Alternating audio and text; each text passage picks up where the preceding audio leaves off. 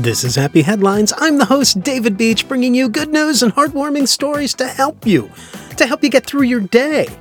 All of them. Here's today's story. Well, here's a story that's pretty short, but it supports something I can truly get behind. Chipping animals. Granted, my cats aren't chipped yet, sadly. With the pandemic underway, it has taken a backseat to other things. However, listen to this story. Linda had a dog named Blue, and Linda was moving to Nashville from California. Linda had Blue boarded while she traveled back to California, and during that time, Blue was stolen from the boarders, which is horrible enough to imagine as it is. Linda returned to Nashville several times in hopes of finding Blue, but she had no luck, until a Good Samaritan brought in the dog to Metro Animal Care and Control, or MAC. MAC scanned for a chip, and Linda had Blue chipped. So MAC discovered the dog they had was Blue. Blue had been missing for a year, which meant a sweet reunion was in order.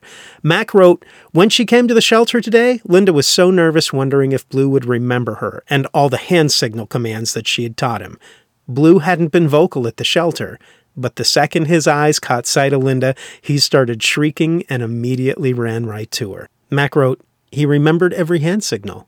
We're so happy today to get to play a part in this happy reunion. Congrats to Linda and Blue." A year. Can you imagine that feeling? Well done, Mac. Well done, Linda. And congrats to you, Blue. A year. That's a good dog.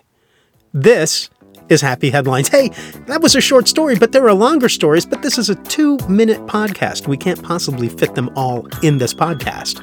So you got to go to Facebook. That way you'll see stories that wouldn't fit on the podcast, and you can leave stories of your own. I would love to see you there. It's a great community, and it's growing. Thank you. Thank you so much for listening. Stay happy, stay healthy, and find a way to make someone's day.